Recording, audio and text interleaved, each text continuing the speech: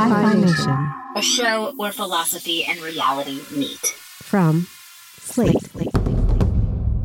Heidi was an insurance agent for 16 years in Florida, in a region called the Treasure Coast, about 125 miles north of Miami, along the Atlantic shore.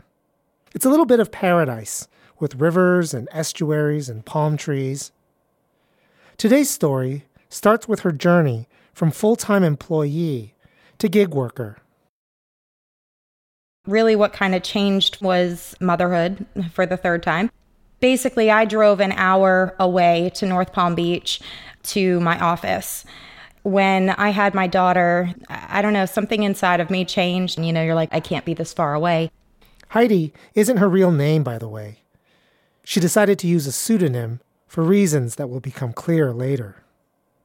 Meanwhile, around the same time in Denton, Texas, a suburb outside of Dallas, Willie Solis had slightly different reasons for starting gig work. I was working as a construction worker, and I ran my own business since 2008.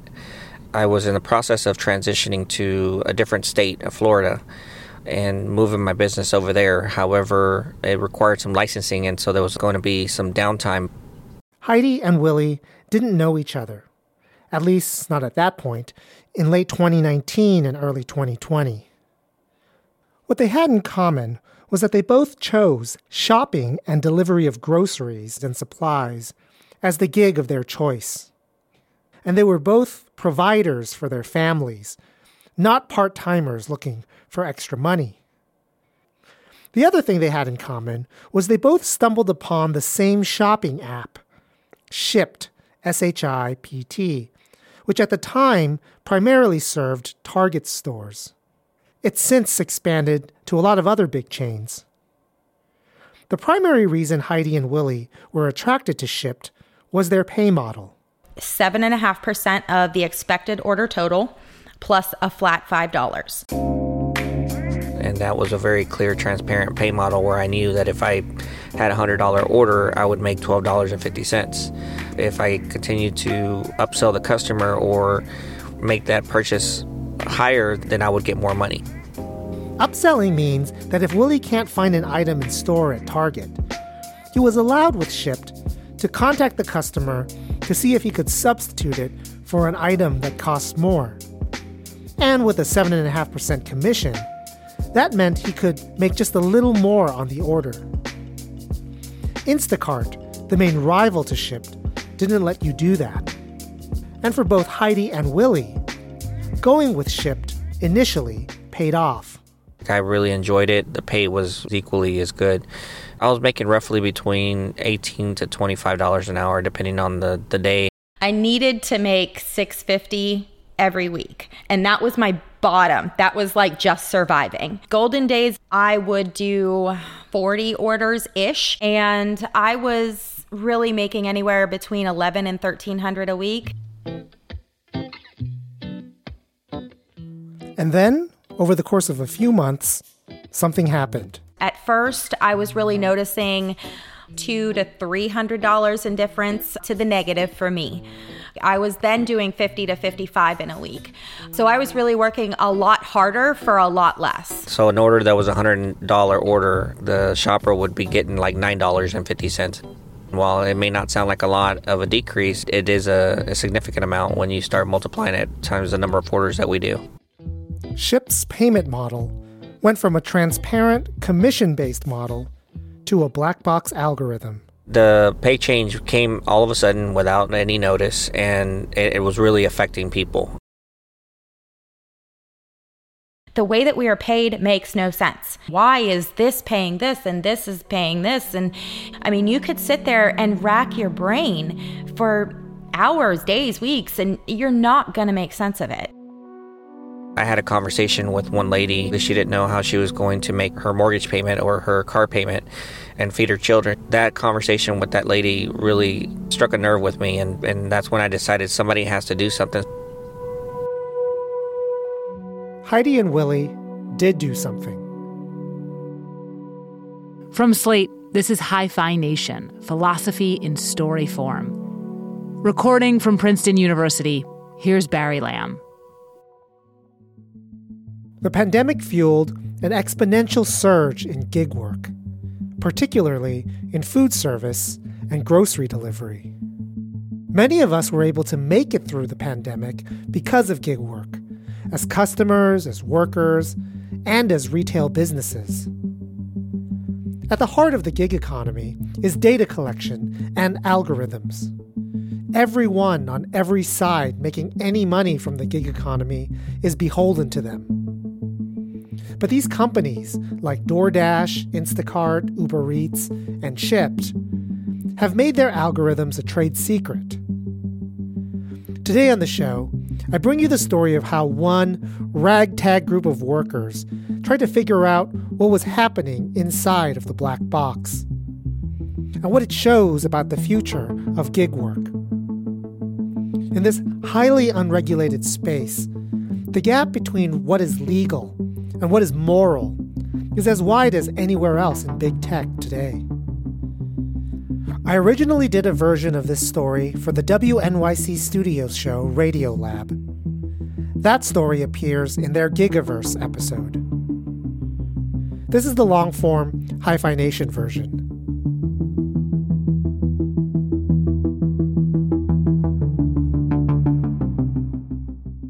The official story from Shipt during this period was that there was going to be a city-by-city rollout of a payment system where shoppers are paid based on effort made during a shop, rather than on a flat commission. The company said that this was done for fairness reasons. But the calculation of effort, that was done by its proprietary algorithm. Shipt loves to say that we get paid on effort, but we don't know exactly how that number is being calculated. There's no way that the system accounts for things like how much an item weighs or how many steps you have to take it from the bottom floor to the third floor. So we're always chasing our tails thinking that we're going to make more money if we just work ourselves even harder. You might be wondering why gig work companies are allowed to do this. The answer is intellectual property. Anything a company pays to design, even a pay algorithm, can be owned by it, so that no one outside the company has a right to see it. Heidi, what bothers you more at this point? Is it how opaque the pay model is, or the fact that it's consistently lower than it was before? I don't think I can put one in front of the other, Barry, honestly.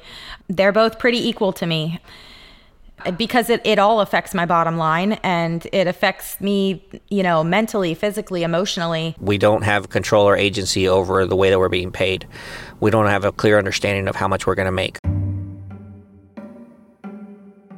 They're trying to be an employer in certain respects when it suits them, and they're trying to keep the workers as freelancers in other respects when it suits them. Daniel Halliday is a political philosopher at the University of Melbourne.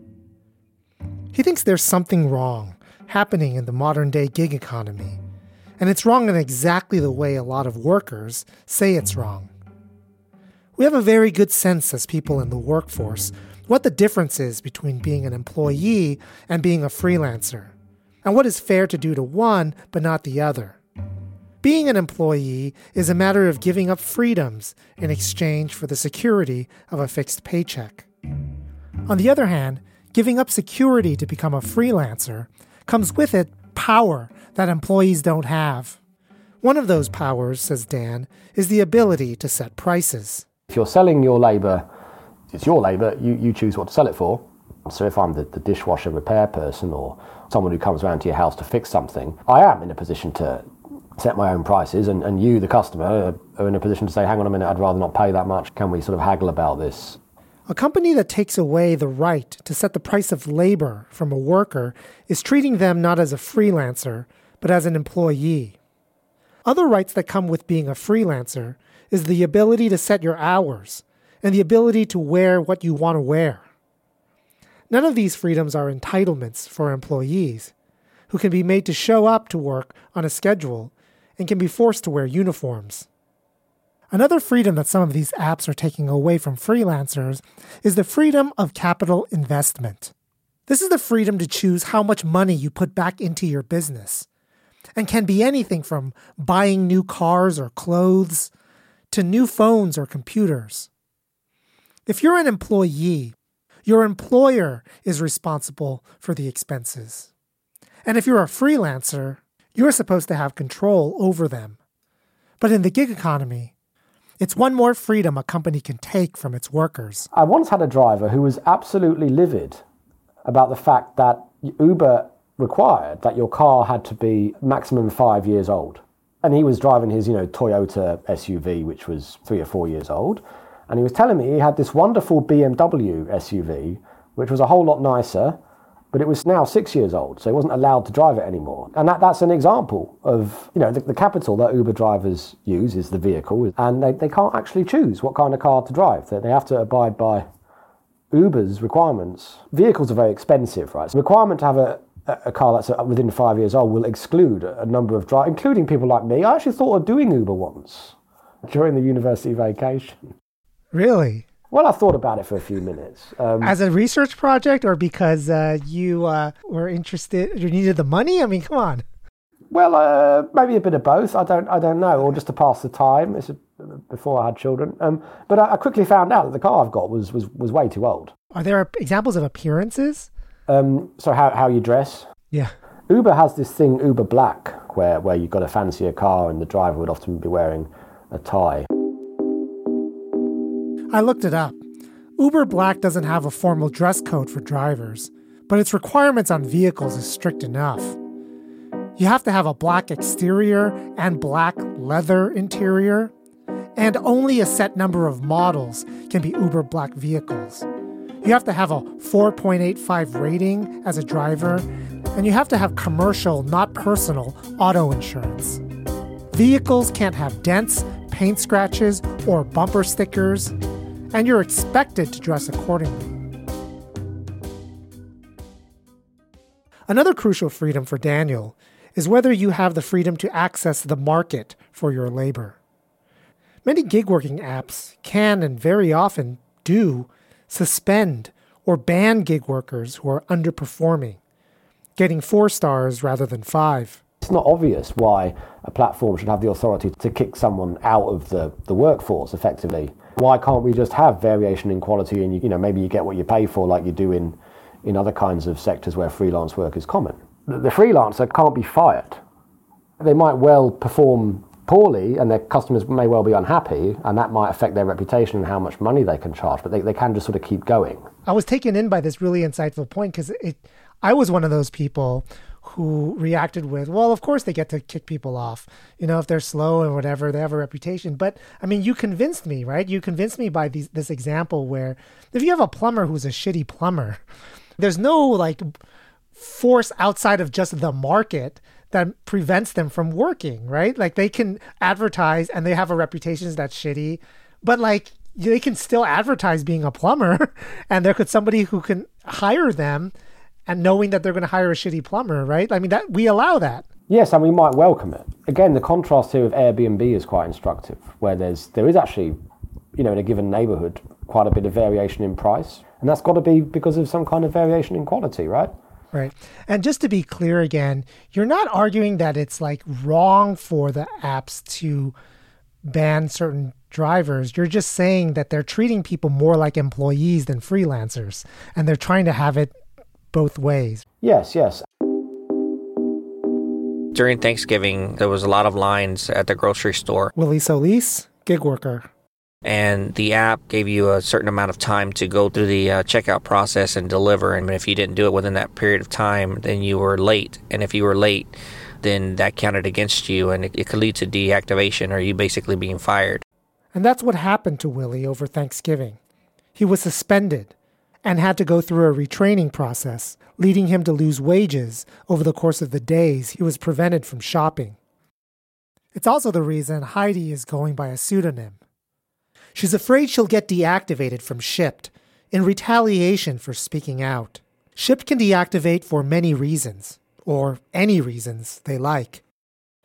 Interactions like this, and being prevented from actually voicing them on Shipt's Facebook page, led Willie to create his own Facebook group, the Shipt List, where Shipt shoppers could air any grievances they had about customers or the app without the fear of censorship. That page would prove useful as the rollout of the new payment algorithm happened. First, the stories came from Kalamazoo, Michigan, and then San Antonio, Texas, the first two cities that were hit with the rollout. Within about a 2-week period of time, I talked to over 650 people. This is through direct messages, and everybody was complaining about how aggressively they had lost income. So Willie had an idea. He would try and figure out what shoppers were getting paid for each order under the new model and compare it to what they would have been paid under the old model. That way he might find out just what the change was between version 1 and version 2 of the pay algorithm. People were putting screenshots of what it was that they were making on the orders, and they would either send it to me through Messenger if they were afraid that they were going to get deactivated, or they would post it up on the Facebook group. On these screenshots, it would have information as to what the order pay was like and how much they were making. Automatically, I was like, yes, I'm in. Let's do it. Heidi was already collecting her own data, trying to figure out some way to predict her pay under V2. It was relief and excitement, really. I don't have to do as much work for myself anymore. You know, that was kind of the kicker for me. For a lot of gig workers, almost every single shop decision comes down to whether it's worth their time, effort, and gas money. Not having any idea as to how the algorithm was calculating their pay amounted to a gamble that they would earn money rather than lose money on any particular gig. This wasn't a problem with the old pay model, which told you exactly how you were going to get paid before you accepted any order. And it isn't a problem with traditional gig work, when you could haggle with the customer about what exactly you're supposed to do for how much pay. The new pay model took all of this power away from shoppers. Now, banding together through this little Facebook group, shoppers from across the country could pool their pay data across hundreds and hundreds of shops. All of the screenshots went to Willie, who entered the numbers into an Excel spreadsheet by hand, comparing V1 to V2 pay.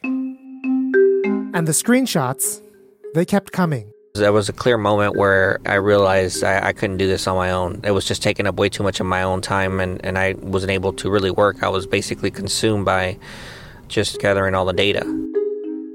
I was spending very little time working and more time advocating. I really hurt myself. My daughters ended up having to help with some of our bills.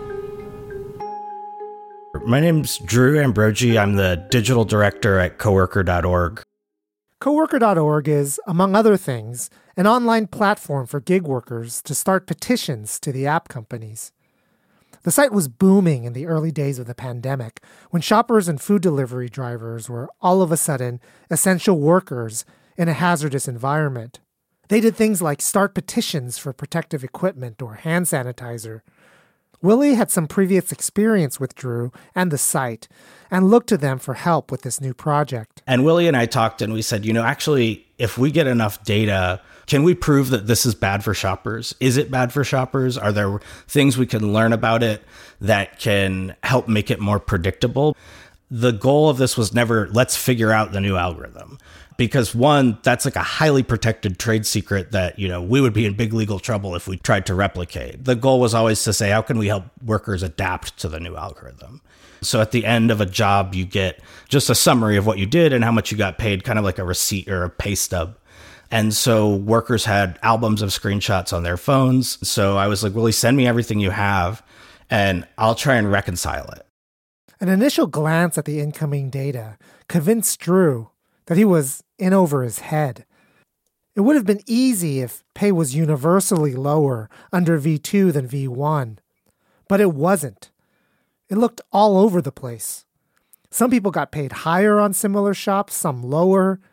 You couldn't just tell, looking at a spreadsheet, what the pay depended on. There's a difference between these algorithms. It's not linear. It wasn't something I could even begin to suss out. And I said, I need help. I'm not a data scientist. And that's where I kind of talked to my coworkers. I was like, does anyone know anyone who's really good at working with data, who can help me process some of this? My name is Dan Kalachi. I'm a PhD candidate at MIT at the Media Lab. Enter our next character, Dan at MIT, a young data scientist and a former gig worker himself.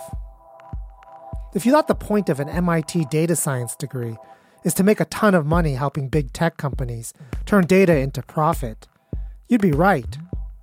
But occasionally, someone like Dan slips through. Someone interested in labor and labor history, and someone who is looking for ways to help workers benefit from the data that's already being collected about them on their phones. Someone who reaches out to coworker.org to see if his skills could be useful. I met with Drew one afternoon just on Zoom. He showed me the spreadsheet, and I was looking at the screenshots that they had collected. Immediately, I was like, we could do this automatically. We can take the screenshots and turn it into this spreadsheet line in an instant with a handful of code that I could write in an afternoon. At that point, the sky was the limit in terms of data collection. Any Shipt shopper can send as many screenshots as they wanted, and no one would have to be standing by, entering the data by hand. The next problem was, where would they send it? Not to Willie. The whole point was that he couldn't manage it. Maybe to Drew? And then I was like, well, I have experience making apps that people use and like thinking about usability for folks. Dan's idea was to make a website or an app, a kind of destination where Shipt shoppers would go to upload their screenshots. He was thinking like an app developer and a researcher, not a gig worker. Ultimately, it was Willie and other shoppers that ended up with the winning design. Texting is the way to go. Nobody's going to be on a laptop. After every shop, or at any shopper's convenience, they would take a screenshot and text it to a number, a bot. That bot would automatically put the data on the central spreadsheet. The team also gave shoppers an incentive to text the bot. Helpful information. Once you sent over 10 screenshots, we would tell you your average pay, the average percentage of your pay that was based on tips, and whether or not you were getting paid with V1 or V2 and how often, and your average pay difference between V1 and V2. And these were all commands that they could send to the bot. We started rolling out the full system in June of 2020. This is when we really felt like, okay, the texting bot is working. It's giving people, info about their pay. It makes sense. People understand it because we rolled it out to a few workers and got feedback. And then it was Willie doing the hard work of organizing. Between June and October of 2020, the team made an online drive to get as much data as possible from volunteer Shipt shoppers. This happened at the same time that Shipt was rolling out version 2 of the pay model, city by city, across the country. They got hundreds of people across thousands of shops.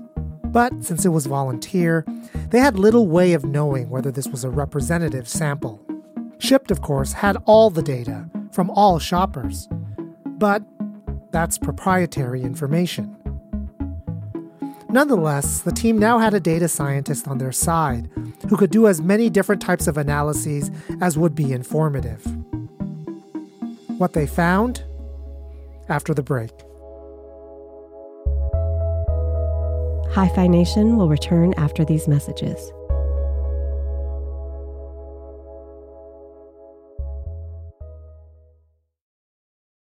Dan Kalachi finally ran the numbers after the end of the campaign in October of 2020. Remember the context. It's phase 1 of the pandemic. No vaccines, no N95 masks, no end in sight. Large numbers of people are suddenly wanting someone else to do all of their shopping and delivering. And a large number of newly unemployed people are looking to make ends meet. We found from about 200 people who had submitted long histories of orders that 41% of people were getting paid less under V2 than they were under V1. This meant that 59% of people who chose to submit screenshots were not doing worse under V2 than V1. There are some workers who were paid more under the new algorithm shift. Or as much. Yeah, or as much. A lot of people were getting paid around the same, minus or plus 5%. It's fair to say that Shipt was paying a little bit more for labor on their bottom line under V2. Is that correct? Yeah, I would say that. Okay, let's look at all the orders that were paid under V1 and all the orders that were paid under V2 and just look at the pay difference. And when you do that, V2 pays out more. That's great. That's good. Things aren't looking that bad for Shipt. The people like Heidi and Willie and all of the people who suddenly found themselves doing more work for less, they were actually in the minority. But it's when you disaggregate and you look at by person, how much a person is getting paid for the same work, then you see that there's this whole group of people who are getting paid less. And not just like on average across weeks of shops. It's week to week to week, they're getting paid less under this new algorithm. The company said, Drew Ambrogi, coworker.org. Under the new algorithm, everyone's going to make the same amount, if not more, as they were making before. The shoppers that are making less are making 11% less on average. If you give 40% of your workforce a pay cut in the middle of a global pandemic, in the early months of a global pandemic, it's not a good labor practice. What are the 41% doing under that algorithm that makes them underpaid comparing V2 to V1? This was like the big clue that I found. The answer to my question actually requires Dan to do something he's just not legally able to do, which is to figure out how the V2 algorithm works.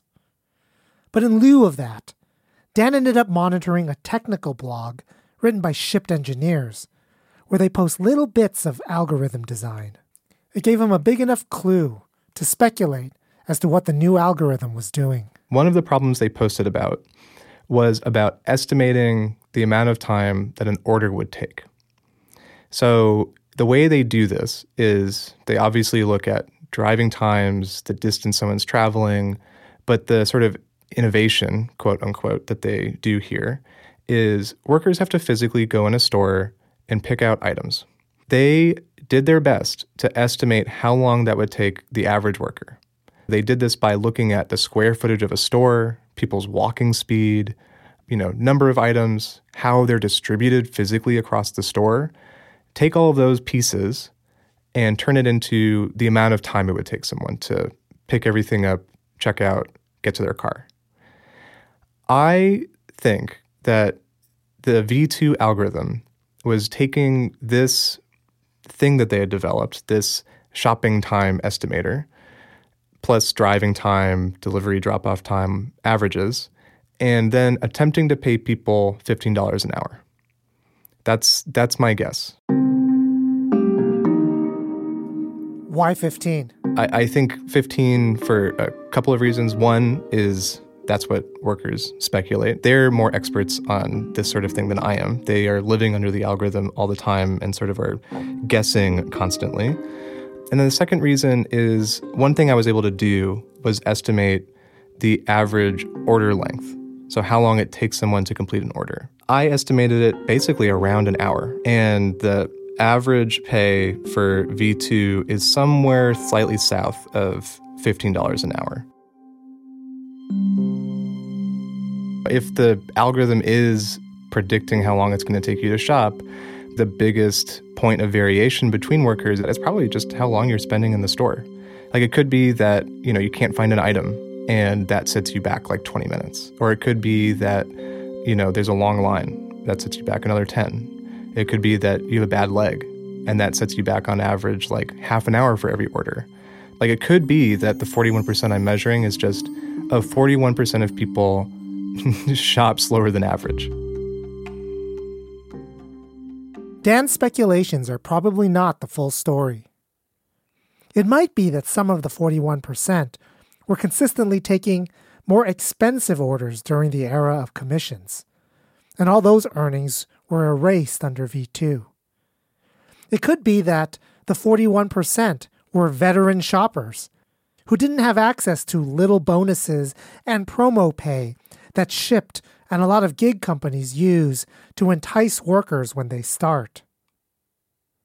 For their part, Shipt responded to the findings with a denial. They said that this was not a representative sample. They had all the data, they knew the full story, and their data told a different story. But they didn't tell anyone what that story was. Shipt declined my request for a comment, pointing to their press releases from this period.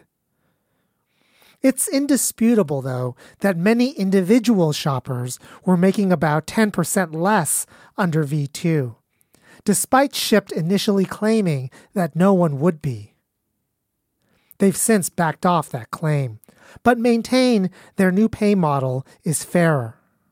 Dan Kalachi disagrees. So for one, I don't think $15 an hour flat is the solution. I think to be truly fair, you need to pay people, especially if they're full-time workers, which a lot of these workers are, enough that they can live a reasonable life in the place that they're working and living. $15 an hour doesn't do that everywhere. But it isn't just about the amount of compensation that matters for issues of fairness. There's a complicated argument we can have about fairness and what it means in the era of the app-based gig economy. Shipt, for its part, can argue that V2 is fairer than V1 because shoppers under V1 can earn high commissions on expensive but not particularly effortful items like watches or SD cards, while shoppers who have to buy cheap but heavy items like cases of water do more work for less pay. Instead, Shipt would rather pay everyone blindly the same amount for how long they think the ideal shopper should be spending in a store on any given shop. Isn't treating everyone the same, without regard for individual differences in circumstance, the definition of fairness? For Dan Kalachi, it isn't. Far from it. It's reminiscent of old time studies in factory work. Back in the day, scientific management techniques were proffering that management should strictly measure and understand how long it took their workers to complete a task. If I had a prototypical worker, how long would this task take? And then based on that, they would set an hourly wage. And they would do the time studies repeatedly over and over again to make sure they were basically paying people as little as possible. And if you're too slow, well, too bad. We're at the point with these jobs where you have enough data as a company to pay someone a fair wage without just relying on the average. These companies have so much information about these workers. They know how often they stop at gas stations. They know their car model, so they know the mileage that they get. They know the tax credit they get for per mile travel on their vehicle. Some of these companies, if I'm expanding beyond just Shipt, know the monthly payment that they pay on their car. And so if you know all of these things, you have every tool possible to calculate a fair wage to support a worker. If you're trying to make an algorithm to pay someone a wage, it should take into account all of these different pieces. I mean, what you're describing here is, from management's perspective, it's better to do the average because then I could say that people who are slower are slacking and I don't want to have to pay for the time that they're slacking off. That's the management's perspective, right? Yeah, exactly. And you're saying that this particular kind of algorithmic wage calculation is the modern version of that. Yeah, precisely. So you want the algorithms to compute individual fairness. You want it to go by, well, this person drives a car that is old and, only gets 10 miles per gallon, so we need to take that into account. I mean, that's what you want? I think it's tricky, right? Because doing that necessitates collecting a lot more data about people. It necessitates workplace surveillance. Well, I think if you're doing all that surveillance, like if you are collecting all that information from workers, I feel like that's probably the only ethical step. But the other direction is really just, if you're going to pay an average wage of $15 an hour, you know how long people are working for. You see when they accept a job and when they drop it off. Why don't you just pay people $15 an hour?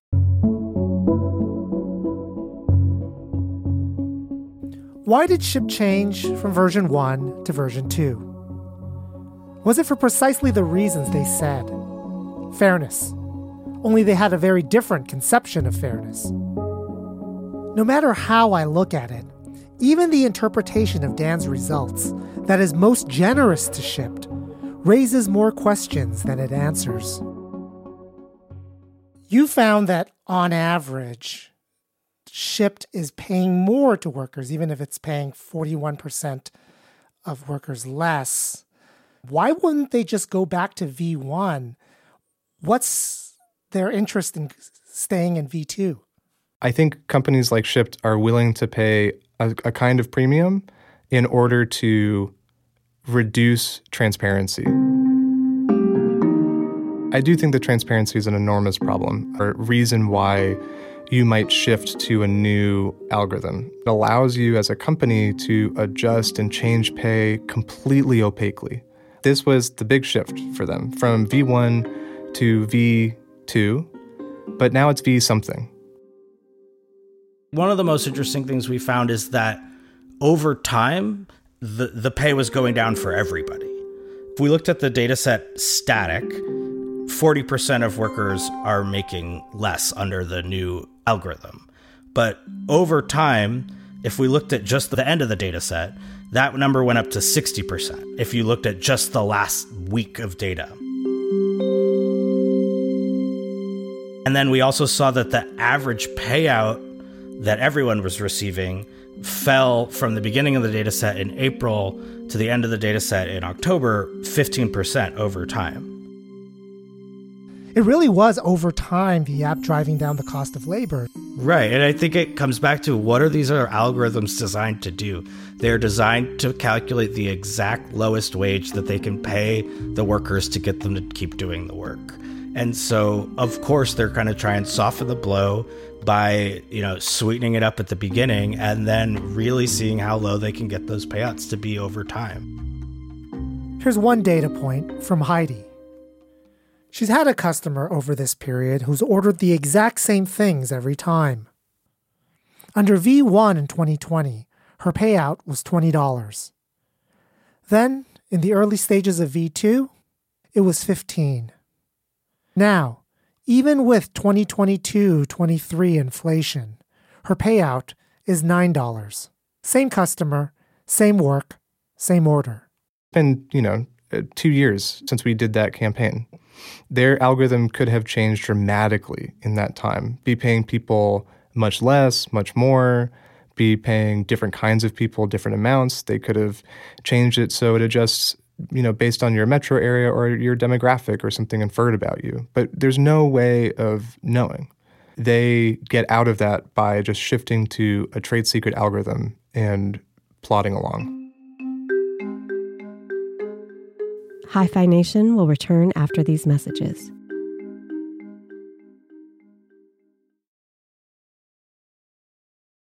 In one sense, black box pay algorithms in the gig economy are simply an extension of what all employers are trying to do. They're trying to find the highest a customer is willing to pay for something and the lowest amount a worker is willing to accept for a job so that they can make the most profit from the difference. App-based gig work is different in being so good at this that workers don't stand a chance when they try to be the ones who profit from their work, to make a little more than the bare minimum they would like from a job. But the political philosopher Daniel Halliday believes that app-based gig work is more than just highly efficient capitalism. He thinks that withholding information from freelancers is another way these companies are treating gig workers immorally, by unjustly depriving them of a freedom to which they're morally entitled. To put it slightly more specifically, why would some other party have the authority to withhold that kind of information, particularly if the consumer hasn't got a reason for that information to be withheld? If I call an Uber on my phone, it's not obvious why I, the consumer, has any interest in the driver not knowing where I'm going to go until they accept. And so why would some other party have the authority to do it instead? Labor laws in different countries, and in different states of the same country, have inconsistent formulations of what makes for an employee and what makes for a freelancer. They all give a list of criteria that makes someone either one or the other. In some jurisdictions, workers are winning more protection, and others, app companies, are winning. It is worth remembering that digital platforms or smartphone apps, what they're doing is something that platforms have been doing for a long time, which is putting labour into contact with consumers. They just do it in a much more sophisticated way. Where there's a problem, it's how they've been able to operate. What they seem to have done is created this situation where workers are in this position of being expected to be like freelancers insofar as they're absorbing the cost of being a freelancer, but they don't get the benefits of the freedoms that freelancers get. Dan Halliday doesn't think law has caught up to morality. App-based gig work wants to take away as many freedoms from freelancers as possible without giving workers any benefits of employment. And the laws allow them to do that. It doesn't have to be that way. Since I first reported this story last summer with Radiolab, Washington, D.C. and the state of Minnesota have both sued Shipt for evading employee protection laws by misclassifying Shipt shoppers as freelancers rather than as employees. Shipt rival Instacart agreed to pay $46 million to the city of San Diego for misclassifying shoppers in the same way. Cities and states seem to be catching on to the idea that the injustice involved in the gig economy is a matter of classification. But that isn't the only way to see the problem. There was this question that was raised in your paper, which was, can higher compensation make up for the injustice of depriving freelancers of certain rights under the gig economy? What do you think is the answer to that? It's a very good question in general, whether just being paid more means you can't have as much of a complaint about what's expected of you compared to another worker. If my employer is paying me an enormous amount, can it make demands of me that it couldn't otherwise make? Offhand, it seems like the answer is yes. If it turned out that Uber drivers were making enormous amounts of money, would we be so bothered that the platform was in a sense having it both ways? The more I think about this, it's fairly obvious that the problem is low-paid, precarious work. Ultimately, it might just be that the freelancer-employee categories are just too rough, too out of date for what employment has become. Instead, the more freedoms you give up as a freelancer to secure a certain kind of gig work, the more protections you're entitled to, or the higher your pay ought to be. The less you give up, the more power you have to price your own labor, to know transparently what work is required of you before you accept or decline a gig, then the more you're subject to the precariousness of the market. We should be able to be more or less employee-like in the eyes of the law.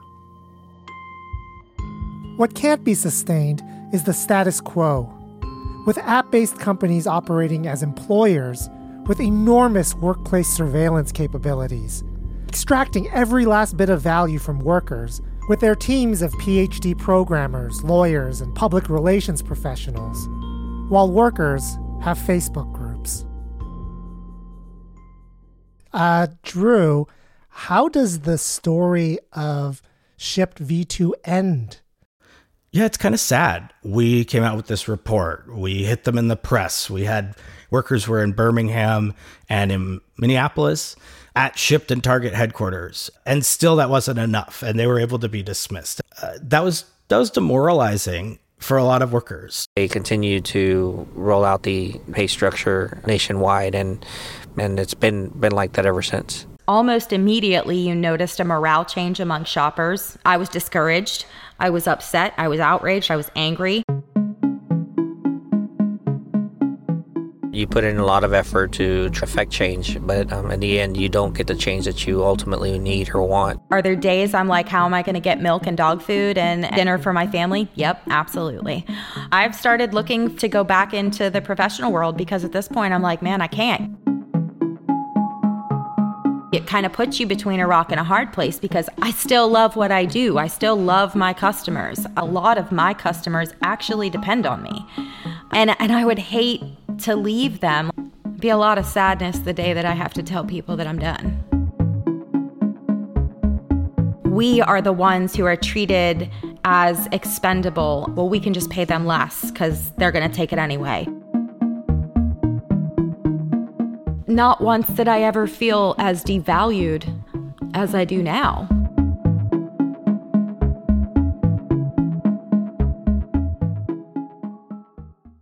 Willie, are you still able to make a living? Not through the gig economy. I had to actually take on another job, a regular W-2 job. I'm basically working between the gig economy and my regular W-2 job. You're doing both part-time? It's full-time. I'm working 2 full-time jobs, basically. What's your W-2 job? I work for a retailer. Basically, it's like a convenience store, and I work overnights. Wait, you're working for a convenience store 8 hours overnight, and then you're shopping 8 hours a day? Yes. When do you sleep? I have to find time.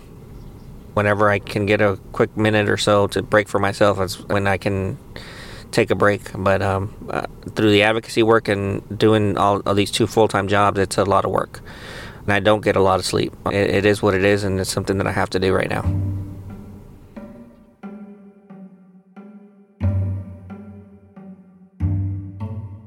Which brings us to the future of gig work.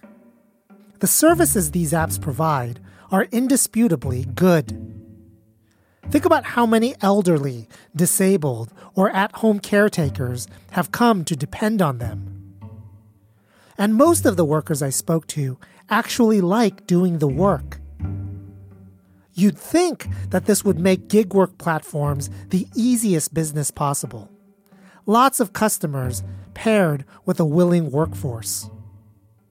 But DoorDash lost more than $1 billion in 2022.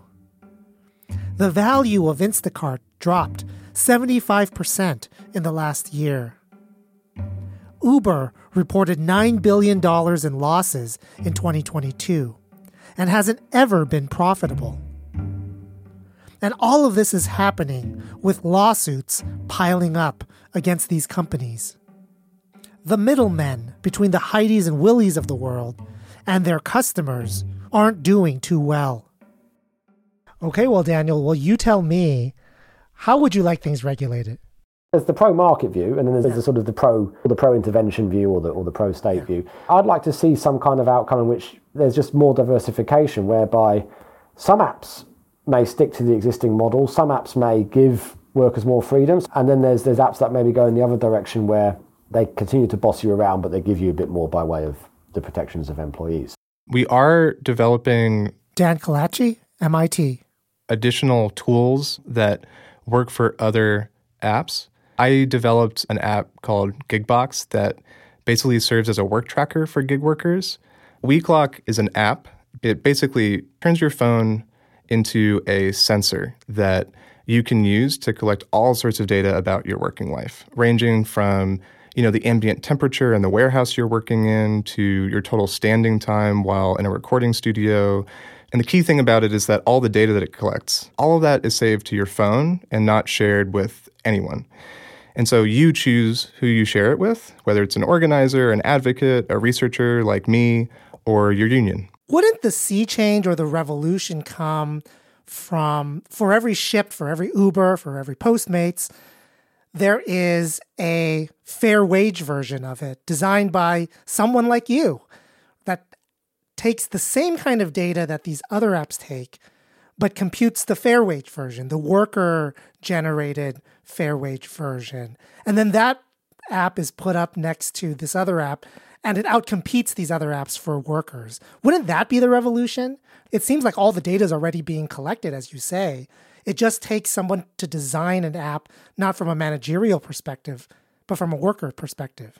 I think that would be great, but I have one change to the story that you just told, which is that I wouldn't design it. It would be co-designed or participatorily designed with workers.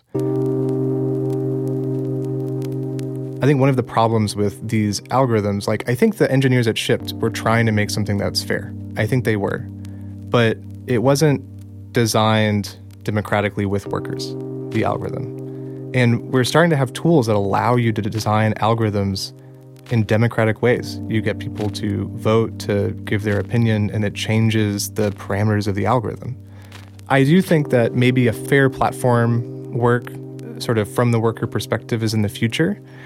And some of that's already happening. There's one in Colorado that is a democratically owned, so worker-owned cooperative that is developing a delivery platform. It's working now. You can order food from it in Colorado.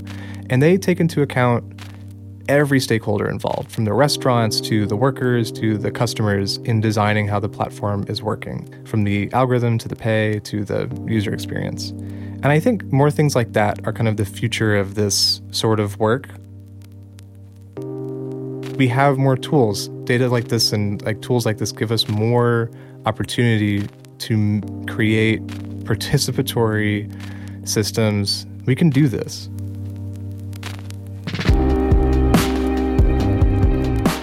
Hi-Phi Nation is produced, written, and edited by Barry Lamb. Story editor for this season is Eleanor Gordon-Smith.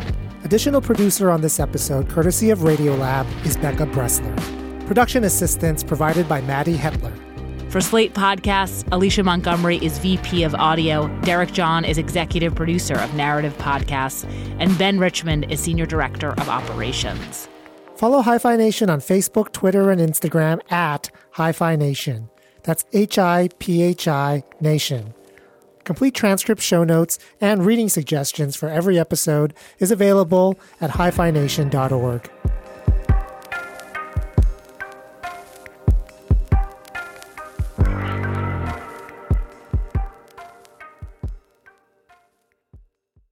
Hey y'all, Darius Rucker here. You know, a lot of people ask me, what inspires your music? And one of the big things is a strong sense of place. That's why I love my home state of South Carolina and want to share the awesome things it has to offer. From the beautiful mountains down to the sunny coast, it's got it all. Not to mention two of my personal favorites, great golf and amazing food. Come see why I love this place. Visit discoversouthcarolina.com.